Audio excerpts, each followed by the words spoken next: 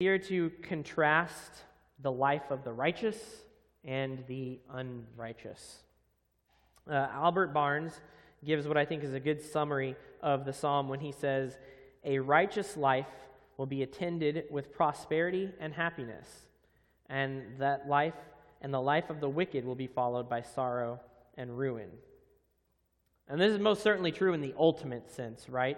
One day the righteous, or those who are in Christ, will be forever prosperous and happy in heaven, and the wicked will be in eternal sorrow and ruin in hell. But I think it's also generally true in that God has set up his world to work in a certain way. When we walk in righteousness, so when we're walking in obedience to God's commands, generally speaking, good things come. That's how he set up his world to work. And when we walk in unrighteousness, bad things follow. You reap what you sow, right? Sometimes it can take a little while for that to catch up to you, but it will. And then second, in this passage, just to be clear, this passage is one that is easily applicable to all people at all times.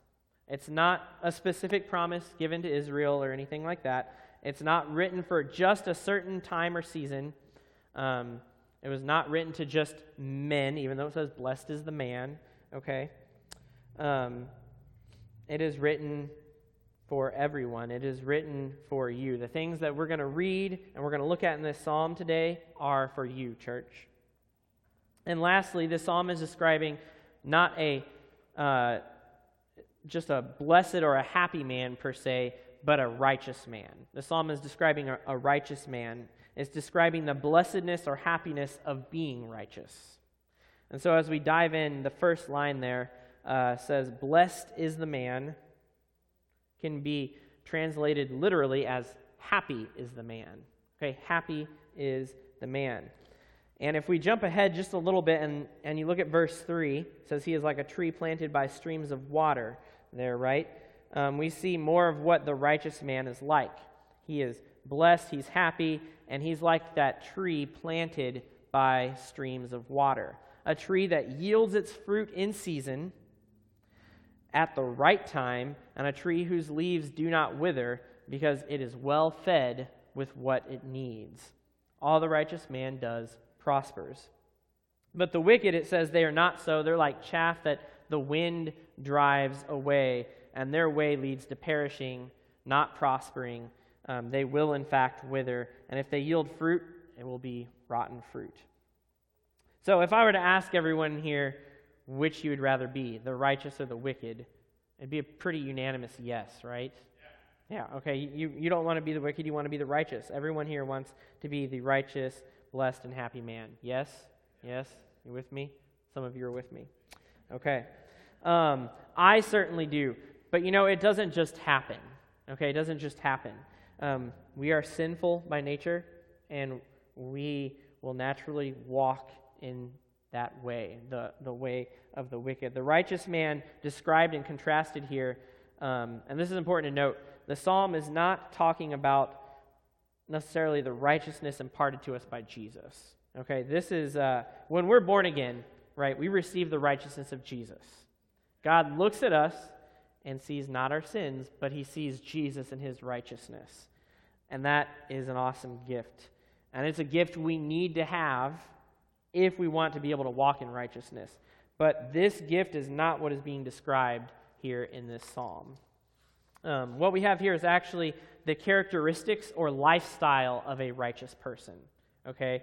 So we see the description of the character of a righteous person in Psalm 1, both negatively and positively.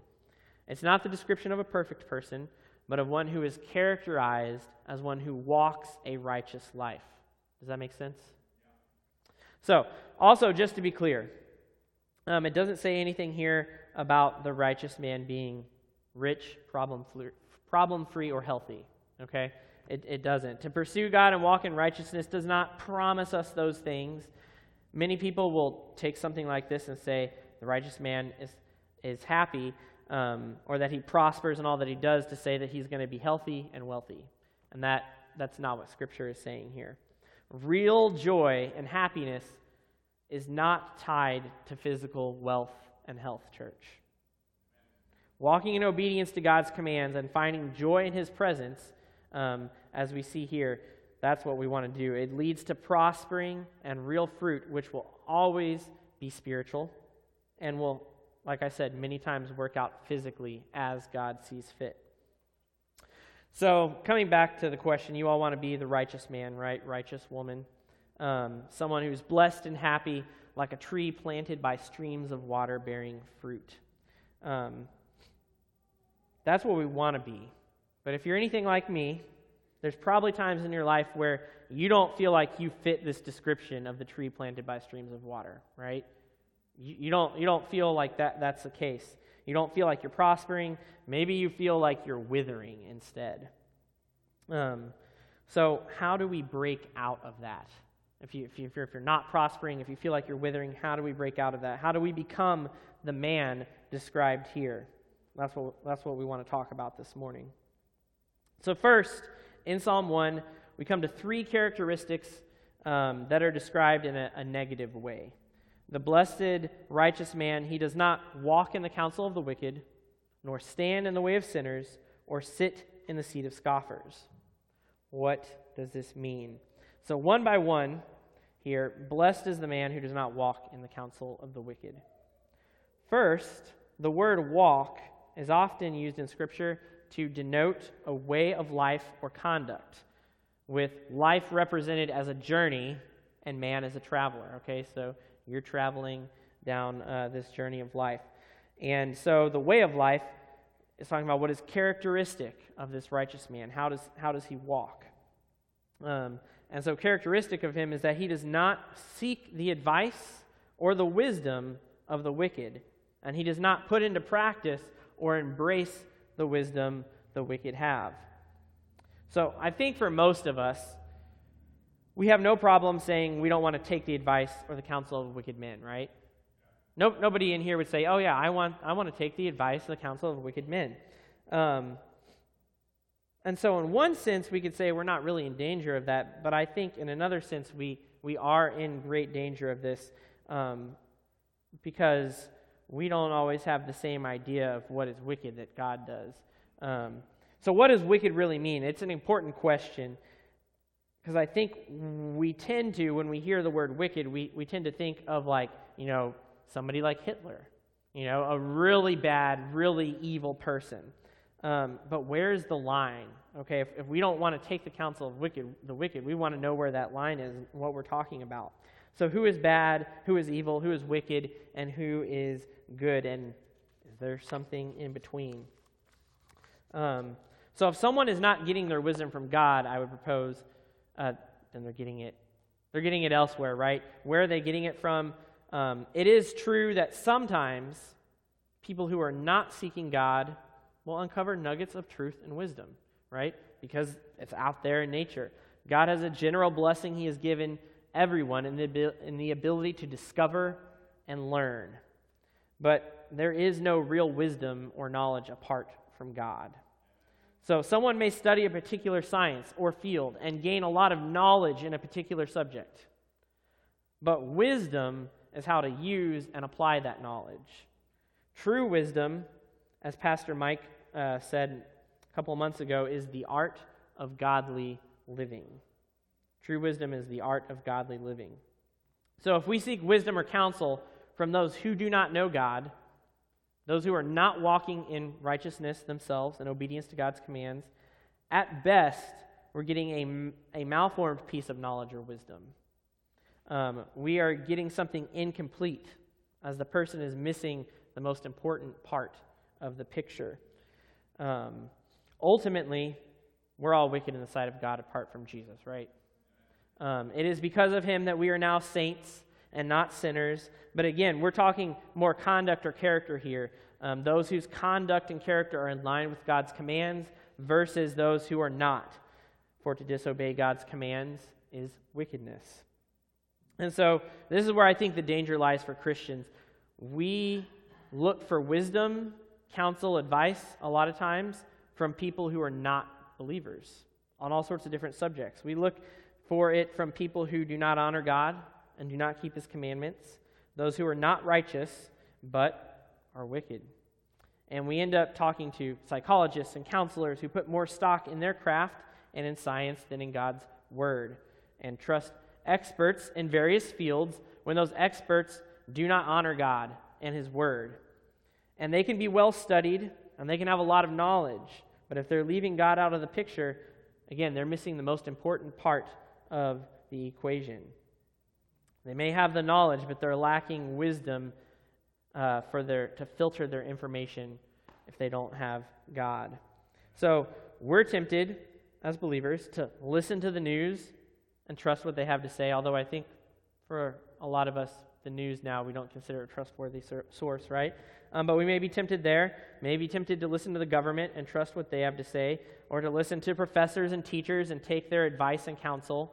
We listen to bloggers and podcasters and TikTokers and all sorts of other people that are offering their advice and wisdom. And a lot of the wisdom is just the wisdom of the world, church. It's the wisdom of the world.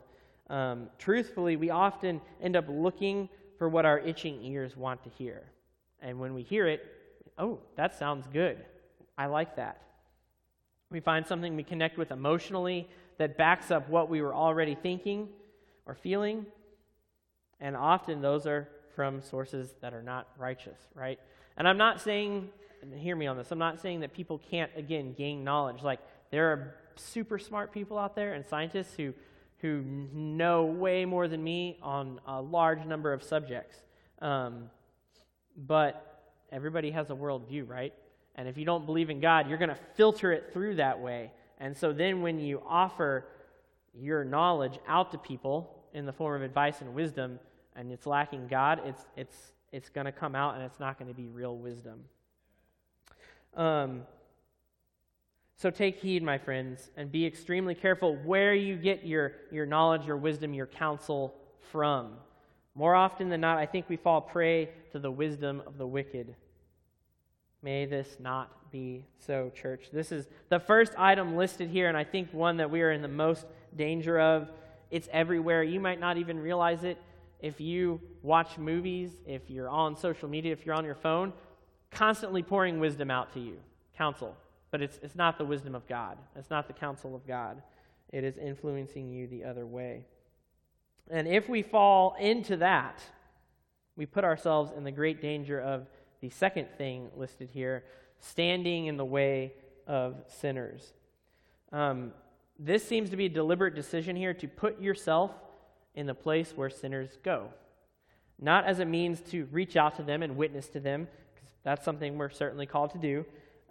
It's putting yourself in the places they would be because you desire to be with them or to maybe walk in the way that they are walking. In the first line, you see that a righteous person does not listen to the counsel or wisdom of the wicked, but if someone does, if they start to do that, if you start to do that, often you'll be moved into putting yourselves in those places and situations where you're with those sinners more and more, and you're influenced by them more and more. And then you start joining in them in the things that they're doing and believing. 1 Corinthians 15 says, bad company corrupts good character. Okay, the people that you choose to hang out with influence you, and they lead you slowly into their ways. And the way that they're going to lead you in is the way of death. The road to life is a narrow one, and it doesn't take much to get off of it. A few little ideas can lead to huge consequences. If you need to walk due north for 100 miles to get to your destination, and you turn just 2 degrees off course, you'll end up in a very different place by the time you've gone those 100 miles. When we start taking the wisdom, when we start hanging out, and we start walking down that road, it does not take long for us to get way off the mark. And then the last thing we saw here in verse 1, it says, sitting in the seat of the scoffers. The sitting implies an even more deliberate act here, okay? One who has, in a sense, joined in and gone to be with them. He's not running into them or placing himself in the way where he might be caught up, but he's now deliberately placing himself with the wicked, and he's established a residence among them. So the seat brings up a picture of how people would have assembled at that time in a room, kind of gathered together, and then it says they're with scoffers, right? People who would be mocking, deriding, treating God with scorn and contempt. We as believers should not be joining in with them. We should not be joining that. But you see it happen. If you look out, you will see this happen, where at the very least on hot topic issues in our culture, certain Christians will jump in with the scoffers and the mockers and will judge with them the church. You'll see some big-name pastors and theologians jump in with the world, offering judgment on the church on a lot of these cultural issues, and that is utter wickedness. Sometimes the church needs a rebuke or a correction, amen? Oftentimes, even. But the righteous man does not join in with the wicked in rebuking the body of Christ. He does not sit with them and point out the flaws of the church and point fingers at the church. Be careful if you find yourself sitting in a group of people who are speaking poorly of the church. It is the bride of Jesus Christ. The damage you can do to both yourself and the ones Jesus loves and died for is huge. But be especially careful that you do not find yourself sitting in this seat of scoffers, joining in with the unrighteous in blasting the church. The church has a lot of issues, and they need to be dealt with. And they should be dealt with by pastors and shepherds and members speaking to the church, not joining in with the wicked and heaping on insults. And finally, be wary, because you might think, I would never do that. I will never get there. But you aren't far off if you slide into that first category or two. If you take the advice or counsel of the world, before long you're going to be placing yourself in ways where you're going to get more of it and more of it around them, hanging out with them. And before long, you're going to be sitting in that seat, deconstructed and far away from Christ. And once you reach that point, you're so far down the road, you're even going to think you're doing really well. You have walked down the road of the wicked and not the road of the righteous. So those are the things the righteous man does not do, right? He does not do those things, which means those are the things we don't want to do, right, church? We don't want to do those things. So what should we be positively doing then? Verse 2 of Psalm 1 says, "His delight is in the law of the Lord, and on his law he meditates day and night." The delight of the righteous man, the happiness and the joy of the righteous man is not found in the same things as the wicked. It's not found in material possessions. It's not found in worldly success. His happiness and his joy is found in God, in the truth of God that we find in his word.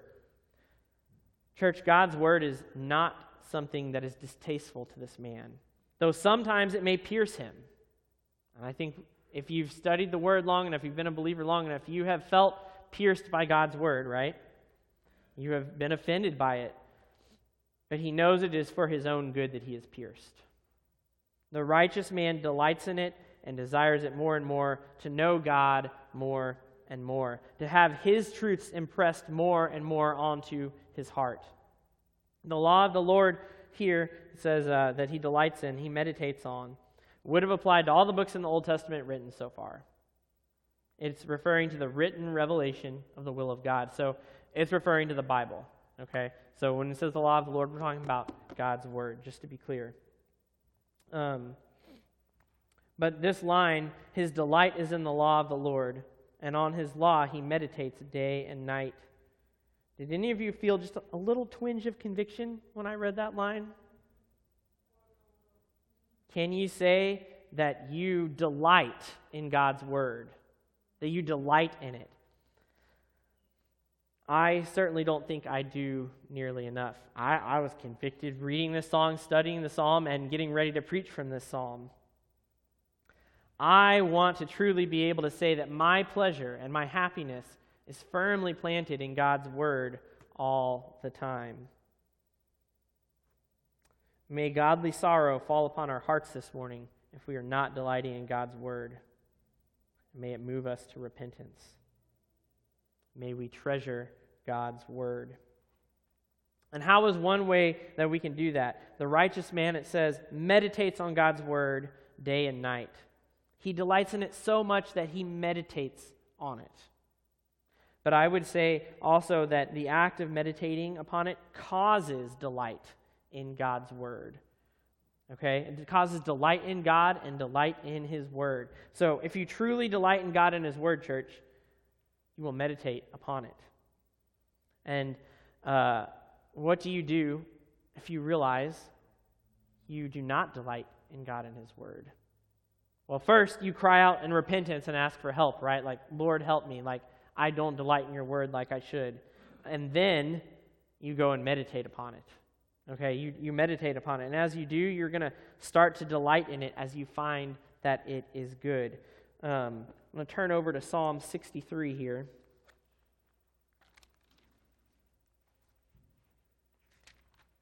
We'll read the first few verses. Come grab this nice ice water that the Bruns always make sure is up here. Thank you.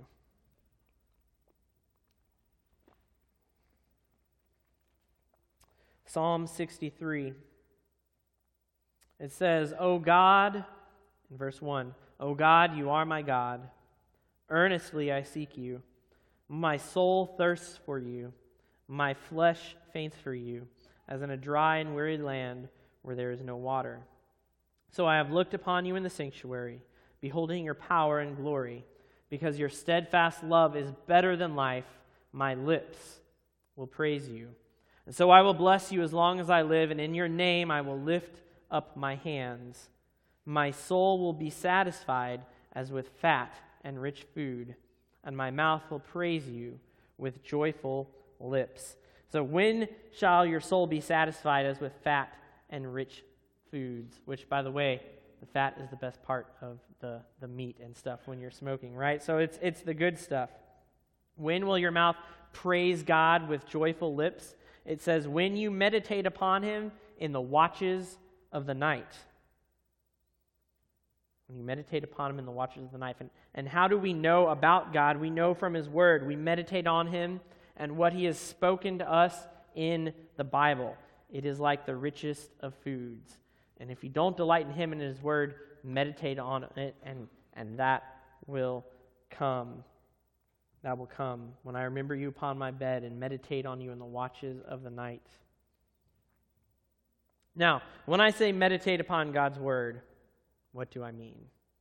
Okay, when you hear the word meditate, some of you might imagine somebody sitting with their legs crossed.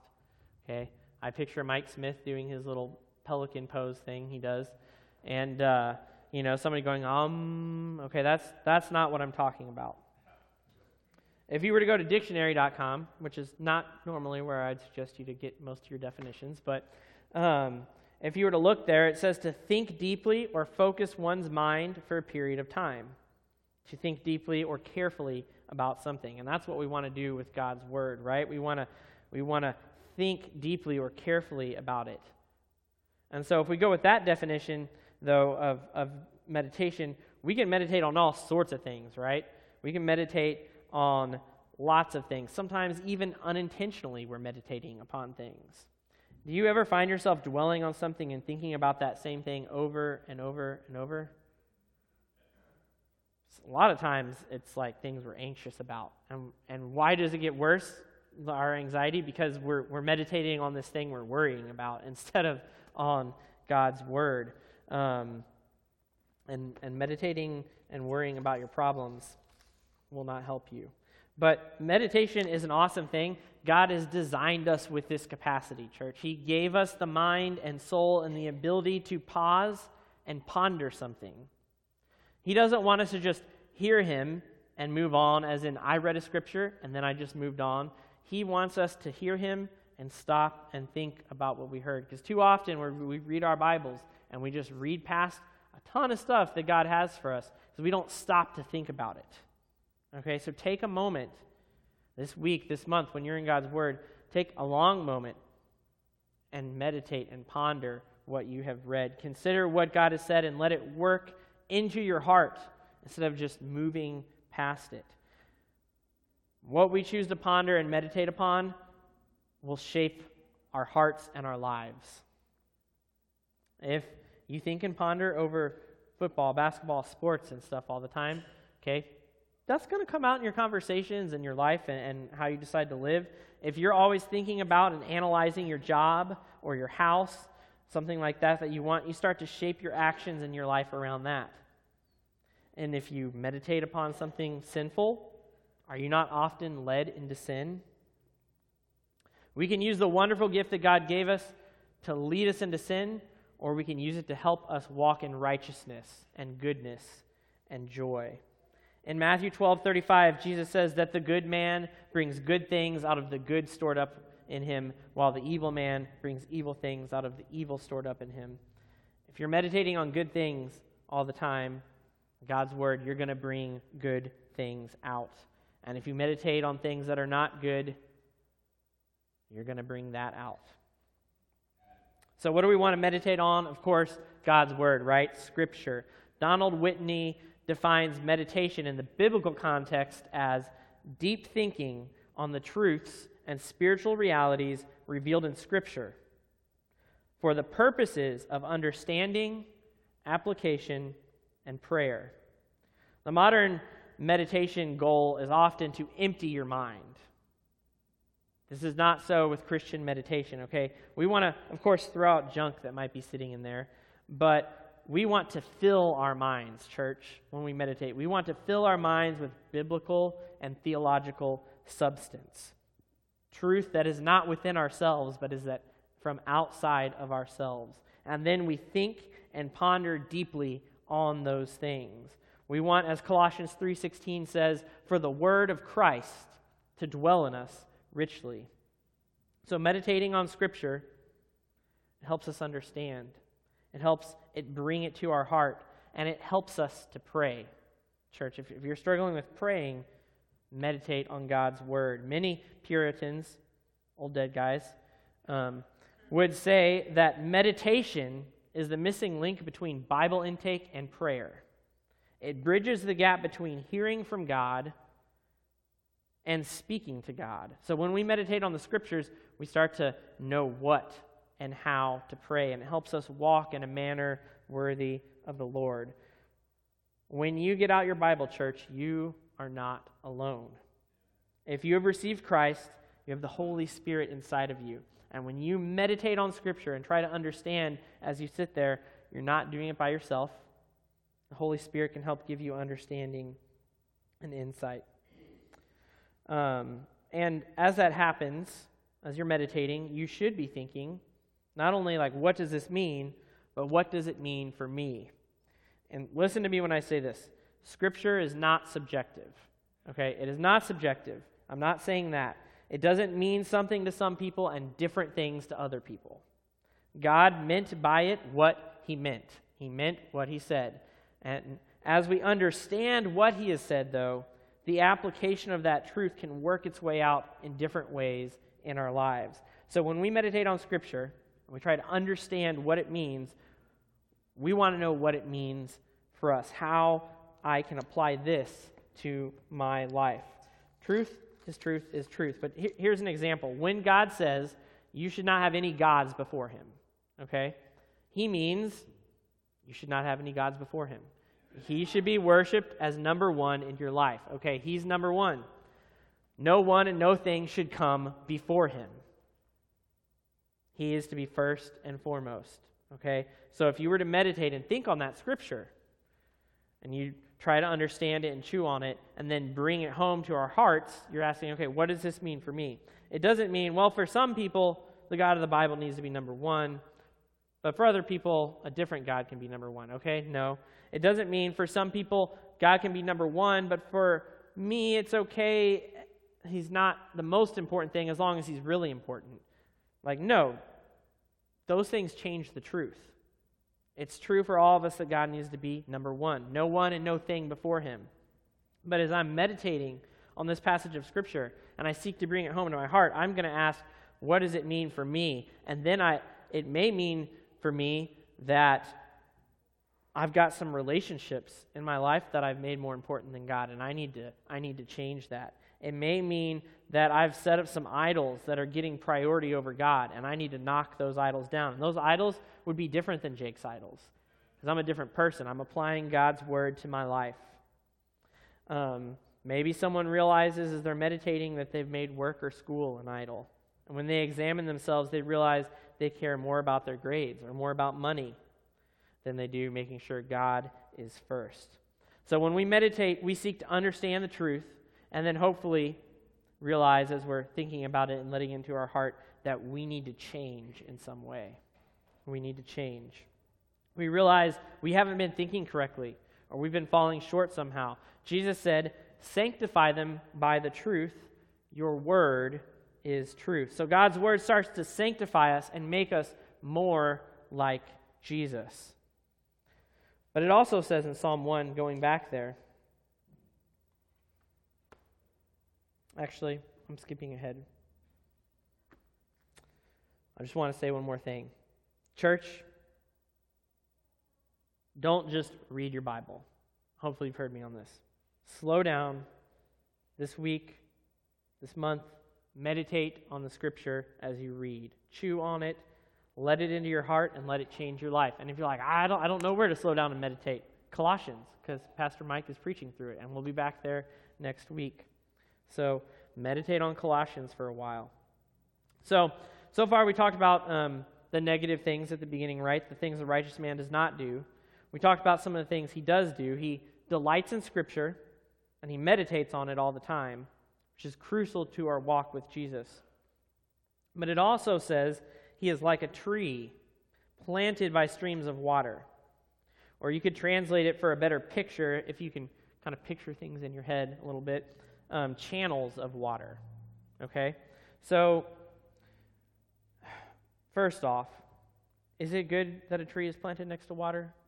Yeah, right? A tree needs water. A tree without water won't be able to grow deep roots, will not be able to bear the fruit that it is supposed to. Water is good. It is the life that is feeding the tree.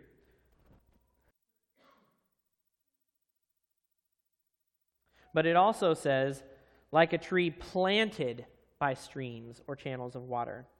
The Hebrew here means planted or transplanted. Okay? It's not random, it's intentional. It has been intentionally put here by these channels of water, where it can, in a spot where it can grow and can produce fruit and prosper.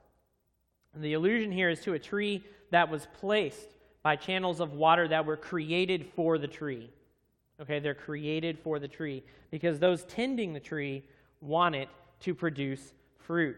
They have created the space for that to happen and given the tree what it needs. It has been planted there. Does that make sense? So where have you planted yourselves, my brothers and sisters? God has set up a beautiful river and channels of water for you to plant yourself next to. We have been given living water to feed on. You have access to more Bibles than you need, more translations than you need, more commentaries than anyone else throughout history, more good sermons on the internet than anyone before. Okay? Feed on God's word. But he also has channels of water you very much need that you may not be embracing. He has created the church, as flawed as his people are, that make it up, to help feed you. If you look at the opposite of those first negatives we looked at, the righteous man doesn't walk in the counsel of the wicked, stand in the way of sinners, or sit in the seat of scoffers. There's an implication there, I think, and one that is definitely borne out by Scripture, that the righteous man will walk in the counsel of the righteous, that he will put himself where the righteous are, and that he will sit at the table with the righteous. The righteous man will not just surround himself with other righteous believers, he will do life with them. He will accept their wisdom and counsel, of course, always testing it against God's word. Church, we need this badly. Okay, so badly. We are to bear each other's burdens, and we were created to be in community. The Bible was not written to you as an individual. It was written to God's people. It was written to the church, and we need each other. We need each other. And I'm going to tell you a story, so bear with me. It was a little painful and maybe a little bit gross. But I believe the Lord took me through this for several reasons, in which I will share, and then I'll bring it back to this passage and wrap things up. So at the beginning of this year, I noticed that my jaw and my ear were starting to hurt, and when I tried to chew, it was a little bit painful. So I was trying to move I ended up chewing a lot on my left side. And after a couple of weeks, I finally thought, okay, this is not going away. It's probably an ear infection because my ear hurts, considerably, and I've had a lot of those in my life. So I did a telehealth visit, which is a cool way to be able to get medicine, when you need it. And they gave me antibiotics, and I took them for a couple of weeks, and I didn't really get any better. And so I thought to myself, maybe it's not an ear infection. Maybe it's TMJ because my jaw really hurts. So I started doing a lot of jaw exercises, okay? And I thought, this is helping a little bit. And then I believe on the 8th or the 9th of this month, my ear really started to hurt bad, and I basically couldn't chew food anymore. I was eating tomato soup for lunch. And if you know me, if I'm eating soup, things are bad because I'm not a soup person. So I decided I should go into the urgent care and have them look at it. So I went to urgent care, and the doctor there was like, oh, you got some wax in there. I need to try to get that out. And they put this water bottle in there and started squirting up my ear, which was incredibly painful. And they got some wax out, and then she looked in my ear and she said, your ear looks really bad. You need to go see an ENT right away. I was like, great. So I got some medicine from them, some ear drops and more antibiotics. And the next day I got into the first ENT appointment I could find anywhere. And Laura, my lovely wife, decided she was going to take off work and go with me because she's been trying to get me to go to the ENT forever. And I was like, no, I'll be fine. But she's like, no, I just want to come. And I'm like, okay. So my ear was hurting really bad at this point. I canceled life group because I didn't think that I could concentrate. My pain was so bad.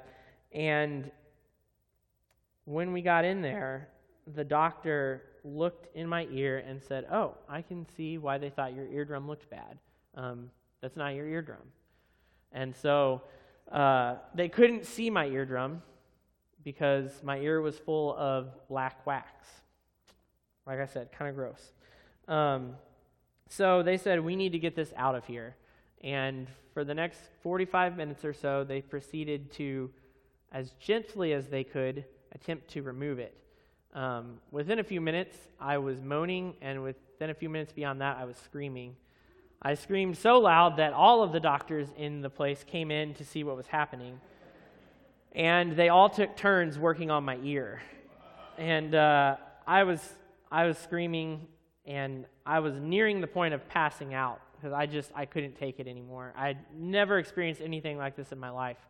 I was sweating, and I heard them say something like, we think we're about 50% of the way there. And I was like, I can't do anymore. It's too painful. And finally, one of the doctors, I didn't realize there were 3 doctors in the room at this point, but there were, and they were like, we can't do anymore.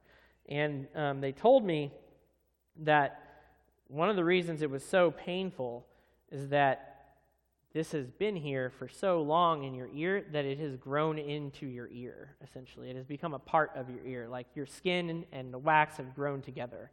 And so we're having to basically pull apart some of the skin on your ear to get this out. Not to mention that there was a really bad infection. So that was incredibly painful, and through that, the Lord taught me a number of things. You should always ask yourself in these painful moments, what is the Lord trying to teach me? And so I did. And just so you know, right now my ear is feeling much better. I've been back to the doctor, and I go back again in a little over a week. But when I was reflecting back, again, like I said, Laura has been telling me pretty much since we got married that I should go to the ENT and have my ear looked at. Over the years, numerous church members have encouraged me at various points to go to an ENT and get my ear looked at. Over the past 6 years, I've probably been to the urgent care 3 times for ear infections. And looking back, I remember they each told me, well, we can't really see much of your ear because of wax, but we're pretty sure there's an infection, so here's some antibiotics. Okay? That wax had been in my ear, apparently, becoming a part of my ear, probably since before we were married. So I should have gone a long time ago, but I did not. So why? And one reason the Lord revealed to me was pride. Okay, I thought I knew better than everyone else. I knew my ear. I grew up with ear infections, with ruptured eardrum, with an ear tube. So I knew my ear in my past. I had dealt with it longer than anyone else. And so I thought that I knew better than anyone else. And that was wrong. Another reason, fear. Deep inside, I was afraid of the doctor actually finding something. I don't know what exactly, but I was afraid of dealing with it. Okay, I was afraid to deal with it. And then another reason, money. I was valuing money and other things over the health of my body that God has given me. And that, too, was wrong. Now, to be clear, I did not realize any of those things before just a couple of weeks ago. I thought and would have told you, it's just the way my ear is, and I trust the Lord to take care of me. I didn't even have a clear picture of my own heart on the matter. And that, my friends, is how sin works. And so it took crazy pain to finally drive me to the ENT, where I couldn't do anything else. And then the process itself to fix what was going on was one of the most physically traumatic moments of my life so far. And it would have been much, much better and easier if I had taken care of it early. Even though there might have been a little bit of pain and money and humility involved, it would have been so much better if I would have done it at the beginning. And I share this with you for 2 reasons. One, to publicly confess my sin of pride, fear, and selfishness and repent of it. And 2, I share it for your benefit, as I believe this is a great illustration or parable of sorts for all of us. Sin, in all sorts of forms, anger, bitterness, pride, lust, selfishness, following the wisdom of the world, insert your own sin, right? It's sneaky. And we can get off just a little bit in an area and let it in and allow it to make its home in us. And the longer we let it stay, the more attached it grows to us until it almost becomes a part of us. It feels that way. And then removing it at that point is extremely hard and extremely painful. And I believe that there are people here this morning, maybe many people, who have allowed this into their lives. Maybe that's you. Maybe you aren't even fully aware of it yet. I was not. But you've let pain, bitterness, anger, lust, whatever, like I said, whatever else you've been putting off dealing with, you've let it in. And let me tell you, church, do not. It won't just go away. It will dig deeper and deeper and be harder and harder to remove, and it will keep you from being that righteous man. It will keep you from bearing fruit and prospering. If you let it in there long enough, you might not even know why you're not prospering, why you're withering. It's because you've got that sin hidden away, becoming a part of you. I have not been able to hear well out of my right ear for a really long time, and I've had tinnitus as long as I can remember. And I was just thinking today when we were singing up here after going to the doctor several times and doing all the things that they've asked me to do with my ear, this is the best I've heard probably since we've gotten married. Before that. Your unconfessed and undealt with sin will have effects in your life and will work itself out in all sorts of ways to keep you from spiritually prospering like you should. So, for some of you, maybe you're earlier in that, you're afraid of dealing with something. Trust me, do it now. Okay, some of you may have had something you've been holding on to for a long time, and the thought of the pain of dealing with it now seems unbearable. And I will tell you, it may hurt. Okay? It may hurt, but it will be for your good that the Lord deals with it. Don't be held down by sin in any form. Christ came to set you free. Do not live in slavery to your sin any longer. Do not let anger and bitterness keep its grip on you. And as one last encouragement to repent and confess and get free today, church, if you belong to Jesus, He loves you. He will not let you stay in that sin forever. At some point, He will do something to cause you to see it and turn, but oh man, it will hurt a lot more the longer you wait. It was intense pain that drove me to go to the doctor, and I so wish I had listened to the warnings of my wife and my brothers and sisters well before it got to this point. So hear me today, do not wait. And as we get close to closing here, you might be sitting here this morning not having trusted in Christ. I don't know all of you in this room. You may feel like you've tried to do the right things and you've failed. You may believe you have, in fact, done the right things, but you're the one who decides what is right and wrong. And let me tell you, that's not true. God is the creator of you and of me and everything we see and don't see. He is the righteous ruler of all things and the one who declares what is right and what is wrong. He is a good God who judges justly. And that sounds a lot better than a bad ruler who judges unjustly, right? We don't want that. We don't want a bad or evil God. We want a good one. And praise God, that is who He is.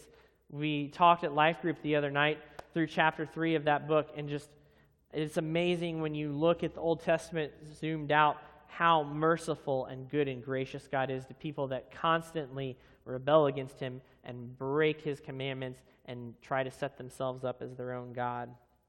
And that's who we are as people, right? It's bad news for us because we're not good. Humans are sinners. From way back in the day when Adam sinned, we have been rebels. We break God's good and just laws all the time. We lie, we cheat, we think we know better and live the way that we want instead of the way that God has required. And we are the evil ones who do wrong. And the Bible says that the wages of sin is death, not just a physical death, but eternity in hell. Because God is a good God who will punish sin. And listen, all of us Christians, we're just as incapable of walking in God's ways as you are. We aren't better than you. The righteousness we've talked about today is something we strive for, but also fail at. The measuring line is perfection. But here's what we do have. Romans 6 says the wages of sin is death, but the gift of God is eternal life in Christ Jesus our Lord. Jesus is God, the Son of God, and He came to the earth. He lived a perfect, sinless life in which He did not break any of God's laws, and then He took our punishment for sin upon Himself. God poured out His wrath and judgment against sin on Jesus when He went to the cross, and then Jesus died and rose again, showing His power over death and sin, and He made a way for us to be restored to God. He did that for me and for you. And to those who receive Him and believe in His name, He gives the right to become children of God. He gives us His Holy Spirit that helps us walk in righteousness. We don't get salvation because we have done anything to earn it. We get salvation as a gift of God's grace and mercy. And that salvation from your sins can be yours today. Romans says if you confess with your mouth that Jesus is Lord and believe in your heart that God raised Him from the dead, you will be saved. Not just intellectual assent, but a belief, a real trust. You are to trust in Jesus. You're calling Him Lord, recognizing your life is His and trusting Him with it, trusting in what He has done for you to pay for your sins. And so I encourage you this morning with the words of Paul in 2 Corinthians 5, we implore you on behalf of Christ, be reconciled to God. For our sake, He made Jesus to be sin, even though He knew no sin, so that in Him, in Jesus, we might become the righteousness of God. Working together with Him, we appeal to you not to receive the grace of God in vain, for He says, in a favorable time I listened to you, and in the day of salvation I helped you. Behold, this morning is a favorable time. This morning is the day of salvation. I encourage you to trust in Christ this morning. Ask Him to save you. You can do that now or in just a little bit as we pray, or find someone in our church who would love to help you. And so finally, a recap here as we close. Church, one, just an encouragement. Stop looking to the world for wisdom. Do not put yourself in positions to be influenced by them. Do not join in with them. Take a good, hard look at where you're getting your wisdom and counsel from. I strongly believe that the worldly wisdom has been pouring into the church at large, and I'm concerned for our church as well. Number two, get into the Word, church. Repent. If you have not been exalting the wisdom of God and His Word, repent if it has not been your delight. Make it a top priority to get into God's Word and meditate upon it. We must be in His Word to hear Him speak and know and follow Him more and more. And I would also say, repent if you've not been spending time in prayer. If your prayer life is dry or struggling, get into the Word. Because when you're in it and you're meditating on it, you know what? You're going to be led to pray because you're going to see more of who God is. You're going to see His holiness, and you're going to want to respond in worship.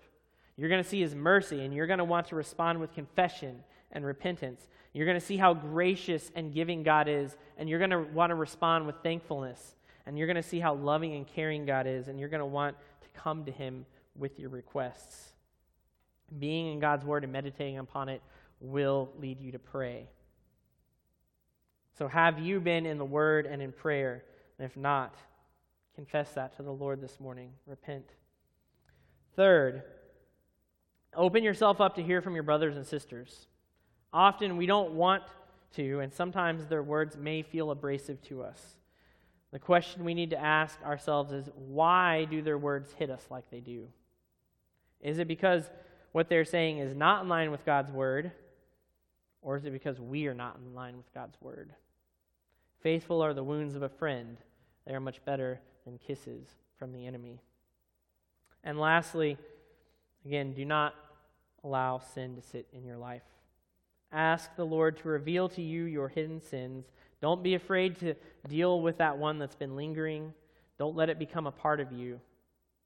Don't let pain, bitterness, or anger keep you from dealing with it. And finally, church, there's been a lot of talk about revival going on right now over at Asbury University, and I'm not here to comment on any of that this morning. But I do want to say, don't we want revival in our church? Don't you want the Lord to revive you, to revive your brothers and sisters? I hope the answer is yes. And our hearts are so easily captured by other things. But Jesus is truly the greatest, and He is the one we want to capture our affections. Right, church? We do. May we cry out to the Lord this morning from Psalm 85 and say, will you not revive us again, that your people may rejoice in you? Turn from your sin and run to Jesus, and be like that tree planted by streams of water.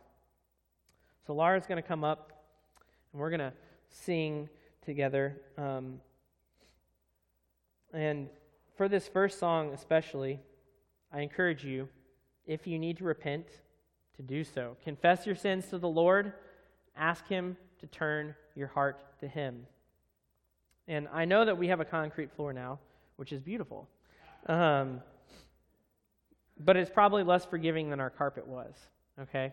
But I do encourage you, if you need to confess, if you need to repent of something before the Lord, I encourage you to get on your knees, or if you're like, I can't do that, then maybe come forward to one of these front rows as we sing and pray. Pray to the Lord. The physical act of moving, whether we're getting on our knees or we're coming forward, helps move our hearts and just makes it more real for us. We were saying, oh, this is real. This is really me, Lord. I'm going to do this. So let's pray. Oh, Lord, show us your steadfast love this morning. Grant your salvation to anyone here who has not trusted in you. Call them from darkness to the light.